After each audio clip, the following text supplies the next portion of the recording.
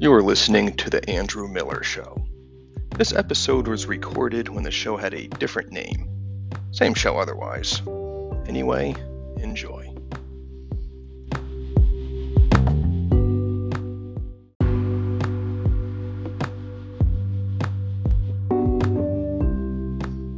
Hello, everybody. I'm Andrew Miller. Moving forward, you're listening to Get Yours Today. Get better candidates, get better government, get better results.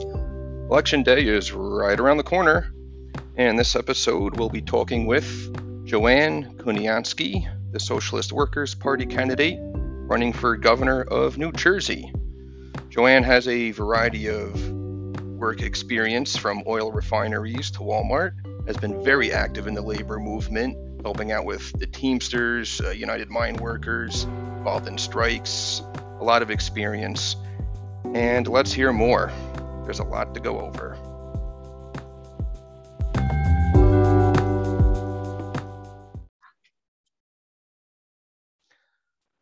Hello, Joanne. Welcome to the program. Thank you for being here. Well, thank you for inviting me. Yeah, definitely, of course. So, of course, New Jersey gubernatorial election going on. We have an incumbent running for re-election. And, of course, rare situation. The incumbent, Phil Murphy, Democrat, is said by some to be the most progressive governor in America, or that he delivered on a number of policies or promises to make New Jersey more progressive. What would you say to people who believe all that and think the stakes are too high to have Republican Jack Ciattarelli win? Well, we don't play favorites. We want everybody to vote for us. We'll take votes away from the Democrats and the Republicans, as well as the Greens and the Libertarians, because we think that all these parties support capitalism, which is a system of exploitation and a system that relies on police brutality, oppression of women, breeds wars, and tries to increase its profit rates on the backs of workers in this country and around the world. All right. And as for progressives who had it with Democrats in general, or who think Murphy just isn't the answer, there is a Green Party candidate in this election who came in third place when she ran for U.S. Senate in 2018 and in 2020. Of course, that's one of the parties that's said to be very progressive when it comes to policy. So why should more people vote for you instead, or why Socialist Workers' Party instead of the Green Party? Like, what are significant differences between Socialist Workers' Party and Green Party that voters ought to know? Well, I think I'm going to step back a little bit Sure. and talk about what we see going on in our class, the working class today. Because I think that the thing that really divides us from all these parties, Democrats, Republicans, Greens, the socialist wing of the Democratic Party, Libertarians, is that the heart of our campaign is that it's the working class that is the only class that's capable of replacing this system. We have total confidence in the capacities of workers. We think the biggest obstacles are what workers think of themselves, that we need to be convinced of our own worth. And right now, workers are standing up. There's a lot of strikes going on today, and they didn't just start this year. You have to actually look back a couple years. You have to look back to 2018 when teachers started rolling strikes in the teachers unions, beginning in West Virginia. One of the strikes just last year of United Steelworkers members at all of Allegheny Technologies plants, they had a slogan on their picket line, which, has become like a battle cry. They said the concession stand is closed. And that's what a lot of these strikes are about. The key issue isn't wages, although workers obviously need higher wages to keep up with skyrocketing inflation today. But a lot of the issues are around harsh working conditions, long hours, two tiers where new hires don't have the same healthcare, wages, or pensions, safety on the job. That's a big issue. There's a big refinery strike going on right now in Texas. I worked in the oil refineries in Texas for many years.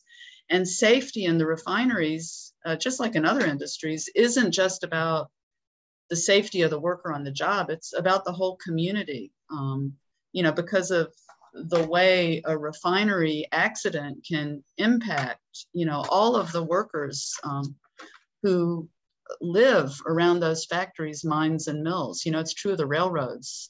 So, we're for workers' control of production. And we're for rebuilding the unions, using union power, to fight for our rights. And we think it's through the struggles today, the 10,000 John Deere workers that are on strike, that we can feel our power, understand our capacities, and begin to reach for political solutions that are independent of the Democrats, the Republicans, the Greens, the socialist wing of the Democratic Party, that fight for our interests. And that includes the interests of workers around the world. We think the foreign policy of the US government is the same thing as their domestic policy, and that we have more in common with working people in other countries. We have nothing in common with the rulers of this country. And that's why we also need our own foreign policy that, opposes Washington's wars, trade wars and shooting wars. So those are some of the things that we stand for. And I think it also shows how different we are from the Greens or the Democrats who are socialists in the Democratic Party, who want to reform capitalism. They want a little bit more for the working class, so they're for Medicare for all, which is just a form of national health insurance. We're for healthcare for all. And, we look to real examples of how workers have fought for change, whether it was the rise of the industrial unions in the 30s, the civil rights movement, or the revolution in Cuba, where workers in their millions and farmers mobilized and took their own resources into their own hands. And they've stood up to the United States for decades, and they've changed themselves in the process. They had a leadership that was socialist, and they fought for different social relations in their country. And they have different human values as a result of that. One of my favorite quotes on the whole lesser evil trap is from Malcolm X. He said that the white liberals are more dangerous than the conservatives. They lure the Negro, and as the Negro runs from the growling wolf, he flees into the open jaws of the smiling fox. One is the wolf, the other is a fox. No matter what, they'll both eat you. I think that's a pretty good quote. And I think that it describes the capitalist lesser evil electoral setup, where there's like a pressure valve that the rulers use to entice workers to blow off steam at the ballot box every couple of years, rather than rely on ourselves and deepen our struggles. Wow. Yes, and everything you're talking about, like whether it's the socialism, the capitalism, of course, the way labels and isms are now among people, you say one of them, 5 different people are going to hear 5 different things.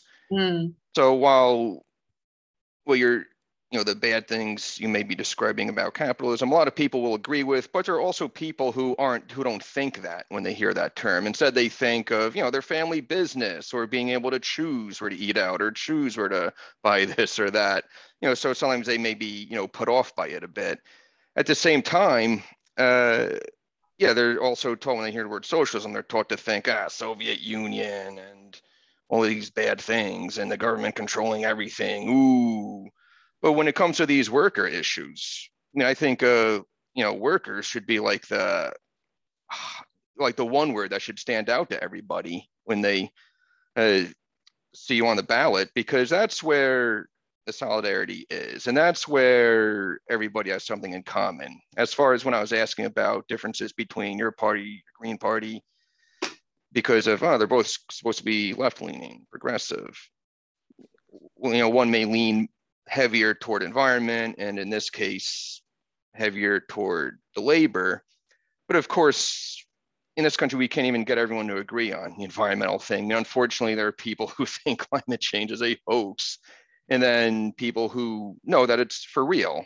Now, there's some progress here and there. I know the other day I spoke to the Libertarian candidate, Gray Mealy, running for governor as well. He at least admits climate change is something that exists and that it's real. So, all right, at least we could move the debate from whether or not it's something that's real to how to go about it, whether it's, hey, there needs to be more regulations, the government needs to step up its game about it, or, some people may believe, hey, what, the so-called free market responds to demand quicker, whatever the case is, at least there's admitting that, yes, this is a real problem. Now the debate is how to go about it. But when it comes to labor and working, no matter what people think about issues like abortion and guns and this, that, and the other, when the rent's too high, the rent is too high.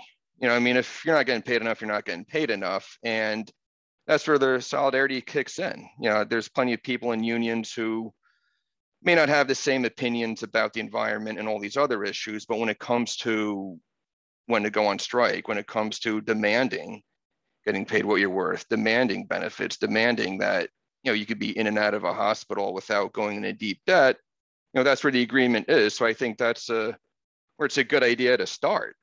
Like, hey, well, let's, start on this first.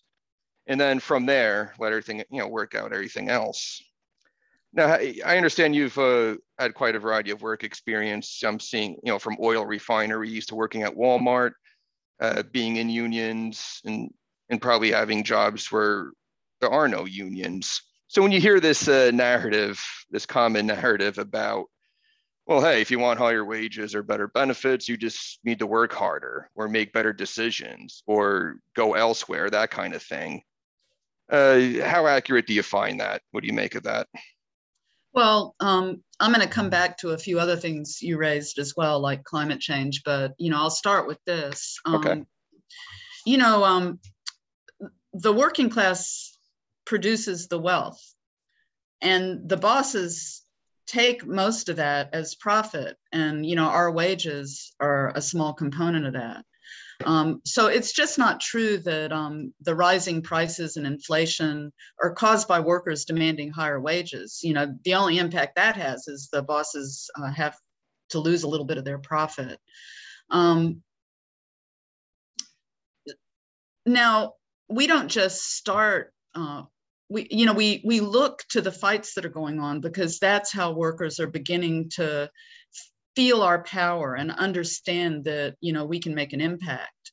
But other things like a woman's right to access to family planning, birth control, and the right to make the private and personal decision without state interference, to have an abortion if it's needed.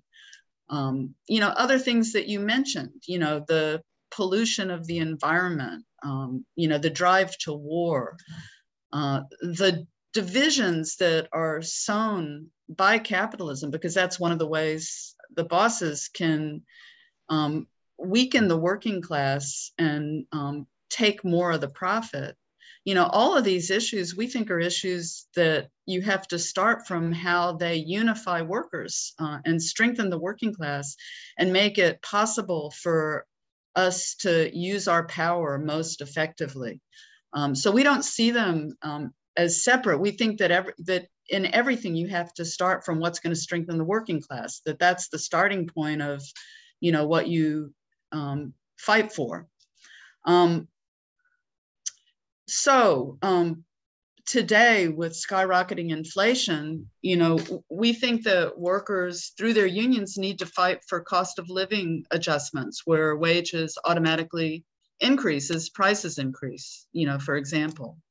And I want to talk a bit about climate change, because, it is raised in a near hysterical pitch as the root of all problems, which I don't think that that's true.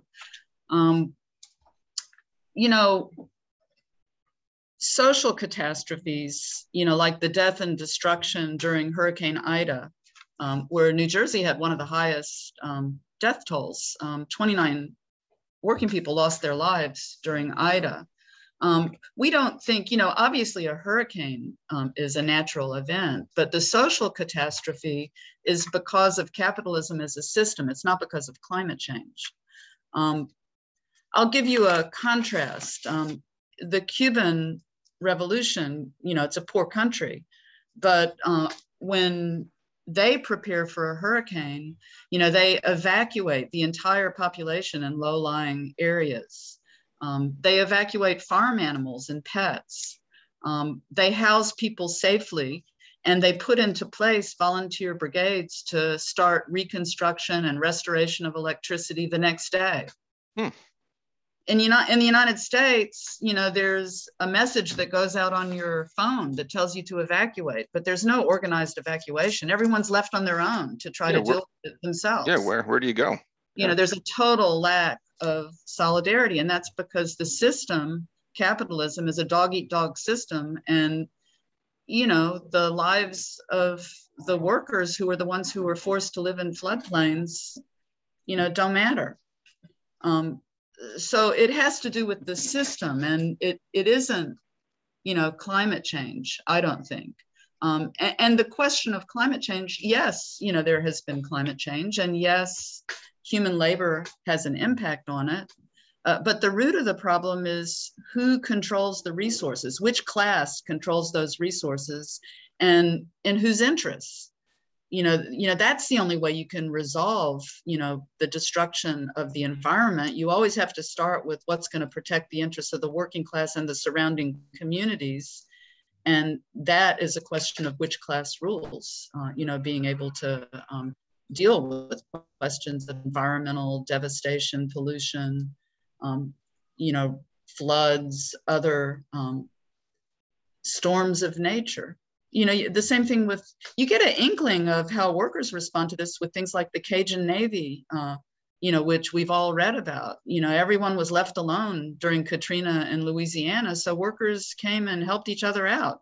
And now that Cajun Navy has gone into action again around Ida, where people take all their boats and everything else and go rescue their neighbors. Or there was an article in the newspaper today about how in this apartment complex where working people died in Elizabeth, New Jersey, in their basements, drowned. It was evacuated, because the structure was unsafe to live in. And 6 weeks later, people are still in hotels. They haven't even been able to go get their birth certificates, their driver's licenses, their social security cards, their possessions. They don't know what the future holds for them. In a country where workers and farmers hold power, that would be inconceivable. Exactly. And as you mentioned, like all the different strikes that have been going on, John Deere, Nabisco, I even think in the movie making business out in Hollywood, among a production staff, I think there's something going on there as well. So obviously this isn't something that's out of the mainstream or an unpopular concept, as critics of your party or critics of the label would try to tell everybody, like, yeah, this isn't America, or this isn't what most people want. Well, apparently it is, because like every day I'm hearing about a new strike going on lately. So when we go with what's really going on and what people really demand and what people really want, this is more in touch with mainstream America than people are led to believe. I mean, unfortunately, people get caught up in the labels and the isms, and they think of something completely extreme or different, and of course that could cause people to go against their own economic interests because they got caught up with some label and how they were told how to define it and such. So do you have any way of, like, when it comes to getting the message out, or when it comes to framing it, is there anything that you're trying to do regarding that, so people just don't see a certain word and think, not gonna. Well, we do have a newspaper, which, we think is very important for workers to read. And it's the Militant newspaper. It's been in print since 1928. And Nice. It's a paper that's written in the interests of workers' interests. And it's got these strikes on the front page because our campaign, the Socialist Workers' Party endorsed candidates, we're building solidarity with these fights. I walked the picket line at the Hunts Point produce market when Teamsters were on strike there. I took messages of support and money to the coal miners in Alabama. from Walmart workers who are non-union, but that gives you an idea of what my coworkers think about unions. We would like to be organized there. And, only 6% of the US private workforce is organized today, but support for unions has grown. The latest polls say that 68% of workers polled support unions, which is way up, just like the numbers of strikes are way up. You can read The Militant online. It's www.themilitant.com. And, we encourage people to do that or to subscribe. And we also produce books that keep the history of our class in print. Pathfinderpress.com is a place to look for those books. Because we think that one key thing is for workers to debate and discuss issues that are of importance to us. That's the way forward. One of the things that you said was, I don't remember how you phrased it exactly, but what hit me when you were saying it about, the isms and, what people think about working struggles. It's really the, and the left, we're not part of the left. We're part of the working class. The Democratic Socialist left, within the Democratic Party, and the Democratic Party itself, has real disdain for workers. That really came across, when Hillary Clinton famously called workers deplorable and irredeemable. Yes. Or Barack Obama, when he said, "Oh, well, I've met workers across the Midwest, and I can understand why they're gun-toting, Bible-thumping xenophobes." Well, that's not what we find as part of the working class. There is racism in this country. It's systemic racism. Capitalism as a system relies on racism to divide us, just as it relies on discrimination against women. But within the working class, because we work side by side with each other, there have been tremendous gains made since the civil rights movement. I was one of the women with thousands that got into industrial jobs that weren't traditionally women's jobs because of the civil rights movement. It opened up job opportunities for Blacks and for women. And by being part of the workforce, you have to rely on each other for your safety on the job. And different relationships develop. Workers are less racist today, less homophobic.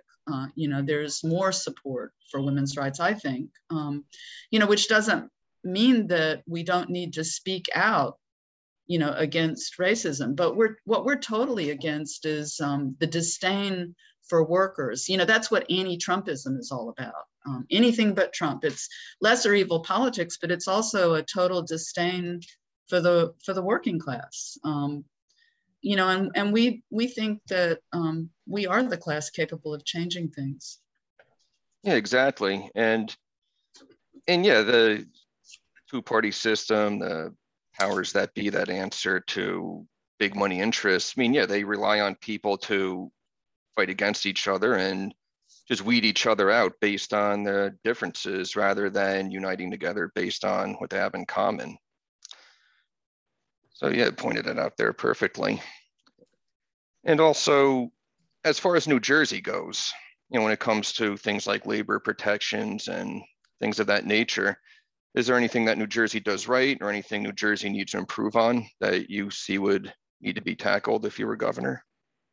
Well, I think New Jersey, like every other state, part of the United States, part of the capitalist system, there's the labor participation rate has shrunk in New Jersey just like it has in the United States.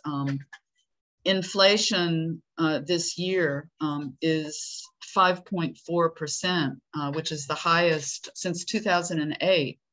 And they hide how inflation impacts, workers. They calculate the figures by doing things like saying, well, if you can't afford steak, you'll buy hamburgers. So there's not really inflation. This is part of the calculation. But the real impact is big, especially on the working class. Energy prices are supposed to go up 30% this winter. What's that going to do, for heating? And we look at all of these questions from the point of view of the working class in the world. Electricity, we think that the whole world needs electricity. It's instrumental for development. And that's not the case today. I was just trying to look for my figures, but a few years ago, there was a satellite picture of the world at night, that was put out by National Geographic. And it was, whole continents were dark. I mean, Africa was dark, except for parts of South Africa, which is the most developed part. Which is why the question of the environment is a class question. Everything's a class question, and it has to start from who controls the resources and, how we can use those for the benefit of humankind, which isn't how it's posed. Well, the Democrats and the Republicans, the wars that they carry out at home are just the flip side of the wars abroad. The trade wars, which will lead to shooting wars at some point. There's flare-ups right now, with China and, with Southeast Asia over trade. The war in Afghanistan was a 20-year war, one of the longest wars in U.S. history. Oh, yeah. We think U.S. troops should be, withdrawn from every corner of the globe. And we think that sanctions, are criminal. Sanctions need to be lifted against Cuba, North Korea, Venezuela, Iran. They have a huge impact on workers in those countries. We're for participating in the protests to demand that the United States end its economic and political war against Cuba and lift the embargo. And we call out these demonstrations that are happening in Cuba in November by opponents of the revolution for what they are. They are provocations, and the U.S. is totally involved in orchestrating them. Oh, wow. Yeah, it's a lot going on. Mm. And as far as like the actual role of governor itself, of course, there's things that just come out of nowhere, things that aren't quite predicted when it comes to putting forward a platform and running a campaign. And, we've seen Phil Murphy over the past 4 years during that first snowstorm that happened, which wasn't nearly as bad, weather-wise as ones that New Jersey has had forever. But when it came to the way it was handled, or it was like the worst that ever happened. Now he learned his lesson from that, and he kept it from, and he's been able to have these types of things handled normal as they have before since then. But again, it still didn't reflect well on him. And then, of course, COVID-19 response and all that. So is there anything, like when it comes to those things that, hey, there's an emergency, you got to think fast, or we have to react to this or respond to it.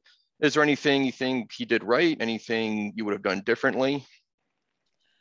Well, it gets back to the same question, which class controls? I don't think a lot of these things are unpredictable emergencies. You see a snowstorm coming, and if workers and farmers are in control of the government, you begin to organize right then to make sure those in danger are evacuated to a safe place. I mean, that doesn't happen anywhere in the United States, not just New Jersey. They say, well, the governor called a state of emergency. Well, what was done to make sure that those in danger were in a safe place with heat and hot water? Those are the real questions. There's a lot of science that tracks these storms. If society was controlled by our class, we'd be prepared for everything like that. And I think that the COVID thing, I mean, we've already talked about it a little bit, but the United States had one of the highest death rates from COVID in the world. It exposed to many workers the fact that we don't have healthcare in the system. We don't have a healthcare system. We have health insurance, and we have pharmaceutical companies that make massive profits, producing vaccines. And one of the the results of that is that the rollout of the vaccines was slow. And if you think it's slow in the United States, in Africa, they only have a 1% vaccination rate. They don't have access to vaccines, because these pharmaceutical companies are protecting their profits. They don't want to make their scientific discoveries available for the benefit of humanity. Well, that's what we call for. That's what the Cubans do. They developed 5 different vaccines, and they wouldn't consider having them patented so that a poorer country couldn't produce them on their own. They share their technology. They share their doctors. They have doctors all over the world fighting COVID, just like they answered the call to help West Africa with Ebola, Haiti with cholera. Thousands of Cubans volunteer to do that because Cuban doctors and nurses have different social values, different social relations. So, that's what we're talking about.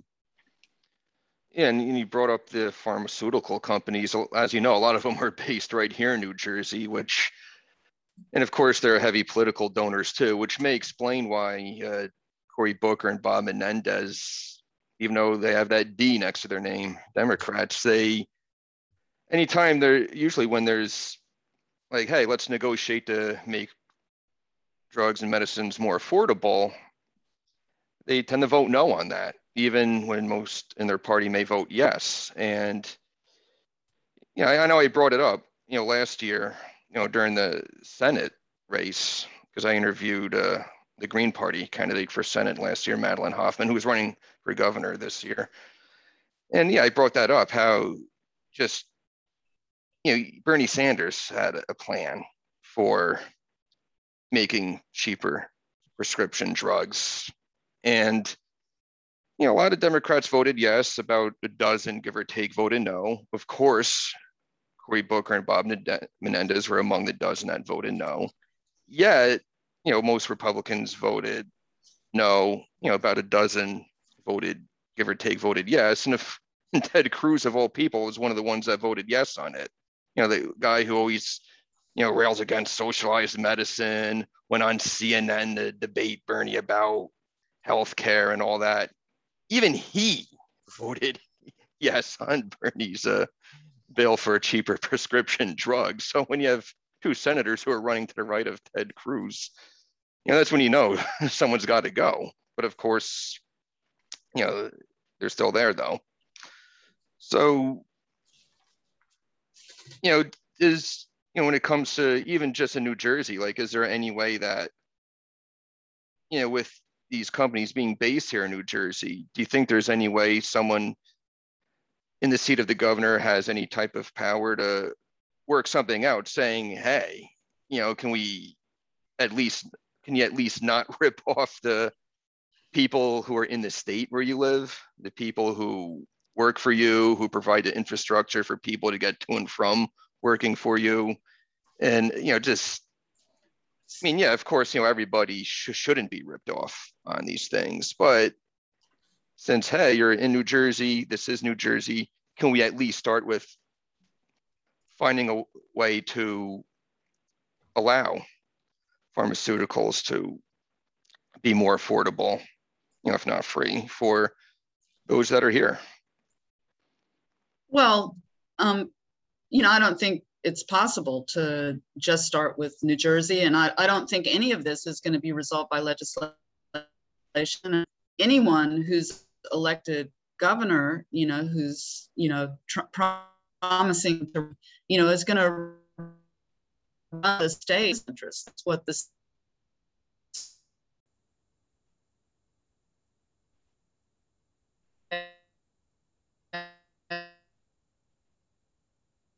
vote for every interest of workers, everything that builds up our confidence and that builds up our break from these capitalist parties, that we need to reorganize and take back the unions and transform them into instruments that fight for our rights, that we need to build a labor party in this country, that fights for the political interests of our class, and that we need to build a revolutionary party and a leadership that can be part of leading the coming American Revolution. That's the only way that we're going to rid ourselves of this system of exploitation, war, devastation of the environment. And every struggle that takes place in the interest of the working class we explain how it needs to be along that road. Exactly. And I know you keep referring to all the rest of these political parties as capitalist parties. And like, how would you, what would you say makes like the Green Party a capitalist party? Because we know the Libertarians and the Republicans pride themselves on that. And the Democrats, well, you see they have a lot of the same donors that the Republicans do. So you see that there too. So how would you describe, like, what would make the Green Party a capitalist party? Well, I mean, if you look at what they put forward in this election, the Green Eco-Socialist New Deal, and, they say that they think that the problem with the Democrats and Republicans is that they incrementalize progress, that they're for more rapid progress.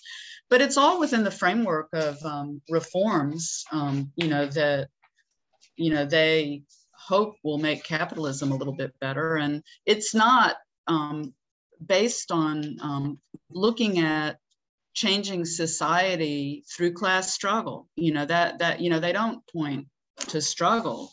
And the hysteria around climate change, as I said, unless you start addressing the root issue, which class rules, you can't deal with questions of the destruction of the environment. The best way to improve the environment is workers struggling today, including taking control of production and running plants, mines, and mills safely. That would do a lot. So a platform of more radical reforms, and saying that the Democratic Party's policies are too incremental, that is not a platform. We don't have policies. We have a program that's for the fight, that advances the fight of workers to eventually take power in this country. That's what our program is about. It's about unifying the working class. It's about fighting against Washington's wars and exposing whose interests they're fought in. It's about workers standing up to the bosses and fighting for better, using their own power. That's the thing that's the most important, is recognizing that it's our power that can change things. That is how we will replace this system on the road to creating a society where social relations are different and solidarity, human solidarity, is at the heart of it. Exactly. And yeah, that's what it really comes down to, the workers, the working class, because as long as people among the working class and the workers are divided against each other, then the elites could get away with basically everything. Like the one way I'd look at it is, I once saw on social media a meme where it shows, it's a cartoon, and it shows like a king standing like on a balcony, and one of his advisors is next to him, and there's a whole angry mob group of people, a ton of people on the ground, and some have torches, some have pitchforks, and the guy who works with the king just says to him, "Oh, we don't need to fight them. We just need to tell the pitchfork people that the torch people want to take away their pitchforks." And that is correct. But as long as people don't fall for that, then that's when more progress can be made. And then that's when, instead of people fearing the politicians fear the people and work in their interests instead. Well, I mean, I think one thing in that is true is that, there is a real fear of the working class. There is a sense that the rulers have, that the working class today is taking action, and they fear that force. I think that side of it is true. but we're fighting to, you know, break from this system, to form unions, our defense organizations, to have our own political party, a labor party, and to, through the struggles that are going on today, win a vanguard layer of workers to the understanding that, you know, we need to get rid of this profit-making system, you know, where every decision is based on advancing profits. You know, that, you know, we want to end this system of exploitation. And, you know, there's real examples in our history, you know, when big changes have been made, but unless you finally end the system, you know, you're not gonna once and for all get rid of the drive to war, you know, the systemic racism, the discrimination against women. Once you put workers and farmers in power, once we have our own government, you know, then we'll have the strongest weapon available to, you know, deal a death blow to these things. You know, that's what we need. You know, we need a government that's based on workers and farmers and that acts in our interests. You know, that's why we look to the Cuban Revolution, because it's not pie in the sky. You know, they mobilized in their millions and they took their government, and they've stood up to the United States ever since. That's why the US government hates Cuba so much, because it's an example of what can be done. Oh, wow. And yeah, and then there's just about every other developed country, a lot of things that people will call pie in the sky here. You know, whether it's Medicare for all, tuition-free public college, things of that nature. You know, that's pie in the sky. Well, every other, as you know, as we all know, we're the only first world country that doesn't have that. And at the same time, you know, having those things doesn't stop a lot of these other countries from being first world countries. You know, whether it's Scandinavia, Canada, Western Europe, Japan, Australia, it doesn't stop them from being developed countries. It doesn't stop some of them for having, even if people, you know, call themselves pro-capitalist and all that. Okay, well, it doesn't stop some of these countries from having a higher rate of entrepreneurs and small businesses per capita than us, or a higher rate of social upward mobility than here.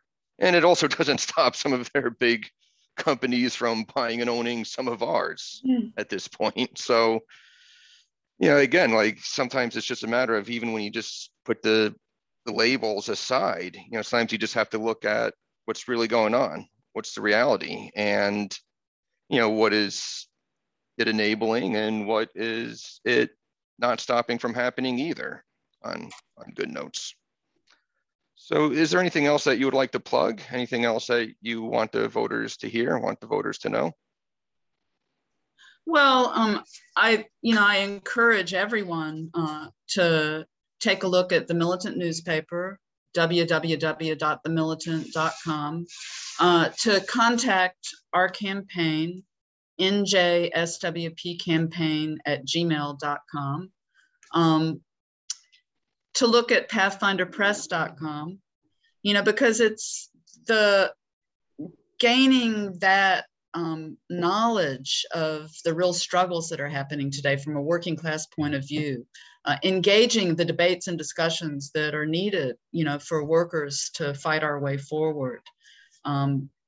Learning our history, you know, which we're not taught in the schools. You know, you're not taught working class history in the schools, and looking at everything as a class question. That's what these resources, you know, will help workers do. And, you know, that's very important. You know, we also encourage everyone to join in actions that are taking place monthly around the country against the brutal economic and political war against the Cuban Revolution. You know, look up what's going on in your area, take part in those. Just like we should join actions in defense of women's rights, walk picket lines, bring solidarity, spread the word about those fights. You know, that's what our campaign is about, because it's about winning workers to the idea that we're the force that can change history, that you can't reform capitalism. That if you want health care, you have to fight for a different system, not Medicare for all, which is just another form of health insurance. That's what our campaign is about. We're about fighting this dog-eat-dog system that has workers pitted against each other instead of unified and fighting for what's in our interests. That's what we put forward. And, that's what our candidates, if elected, will open up. We'll open up every resource we have to building fights that are in the direction of workers taking power in this country, putting a workers and farmers government in place to replace the capitalist government that we have. All right. And yeah, when it comes to even just workers, and even when it comes to issues like the minimum wage too, like a lot of people who may make a little more than what's being proposed may think, I don't like the idea of somebody who doesn't work as hard as me making as much as me, and this, that, and the other. If people are paid less, there's got to be a reason for it. Got to work harder and all that. Now, I'll say from my own personal experience, I've had many jobs over the years. I have to say, a lot of the toughest jobs I had were the ones that paid the least, the ones that were the most physically demanding on me, the ones that required the most multitasking, the ones where I had to adhere to, a lot of, health codes and regulations, preparing food for people even, people trusting me to prepare something that they're about to put in their mouth and to not get sick from it and not be unsanitary. I mean, whereas a lot of jobs that paid twice as much, and I'm not going to say we're always a piece of cake, but didn't require as much standing and moving around, or didn't require much having to deal with irate people in person, and so on and so forth. So, yeah, I mean, what people are being paid, it's not as simple as, the harder you work, the more you get paid, or the tougher your job, the more you get paid. I mean, there are some instances where that may be true, but most of the time, not at all. I mean, I really find it to be a false narrative that people are buying into when they object to something that is supposed to help people and benefit people. So I wanted to put that out there as well. Well, yeah, and I think once again that if you visit the nurses who are on strike in Worcester, Massachusetts, if you took part in the teachers' fights, from West Virginia to New Jersey, if you go to the John Deere picket line or talk to the Teamsters who were on strike in Brooklyn against United Metro Energy for the last 6 months because their boss pays them half what other workers in that industry make. Go talk to workers who are fighting and find out the conditions that they face, build solidarity with those fights. Workers are fighting to stop the steep erosion of our standard of living by the rising inflation. There should be cost of living adjustments in every workplace that gives you a rise in wages every time the prices increase. And that's why, we put these fights up front and center, because that's what's giving our class the confidence that, we can say the concession stand is closed and we can take a stand, we can fight and push back, the harsh conditions being imposed on workers in this country. The bosses, they put it in terms that disguise what's really going on. They talk about how great it is. There's an increase in productivity. Well, what does that mean? That means they've sped up production. They've taken technology, and under capitalism, it's only used to make working conditions horrendous. I mean, look at Amazon workers trying to keep up with robots in warehouses. They have an injury rate that's among the highest in the country. So, this is what we're talking about. We're talking about workers using our power to control production, to make sure workplaces are safe, to make sure they're safe for the community, to fight for wages that go up when prices go up, to fight for jobs for all by cutting the work week with no cut in pay to share the work that's available. Why should anybody work 16 hours a day? And women getting into jobs, the result of that is it improves the working conditions for all, because equipment exists, to do jobs safely, for every worker to do job safely, not just a special allowance for the woman who clearly can't lift 50 pounds, but the man shouldn't be doing it either. So, this is what we're fighting for. It's for workers to use our power, and through those struggles to understand that we need our own political party, and we need to change this system of exploitation, to replace it. That's what we need to do. All right, excellent. Well, thank you for being on the show, and good luck this coming Tuesday. Well, thanks. And once more, I just want to encourage people to vote Joanne Kuniansky for governor, Socialist Workers Party endorsed candidate, and Vivian Sonner for lieutenant governor, Socialist Workers Party endorsed candidate. That's voting for what you're for, not for what you're against. Exactly.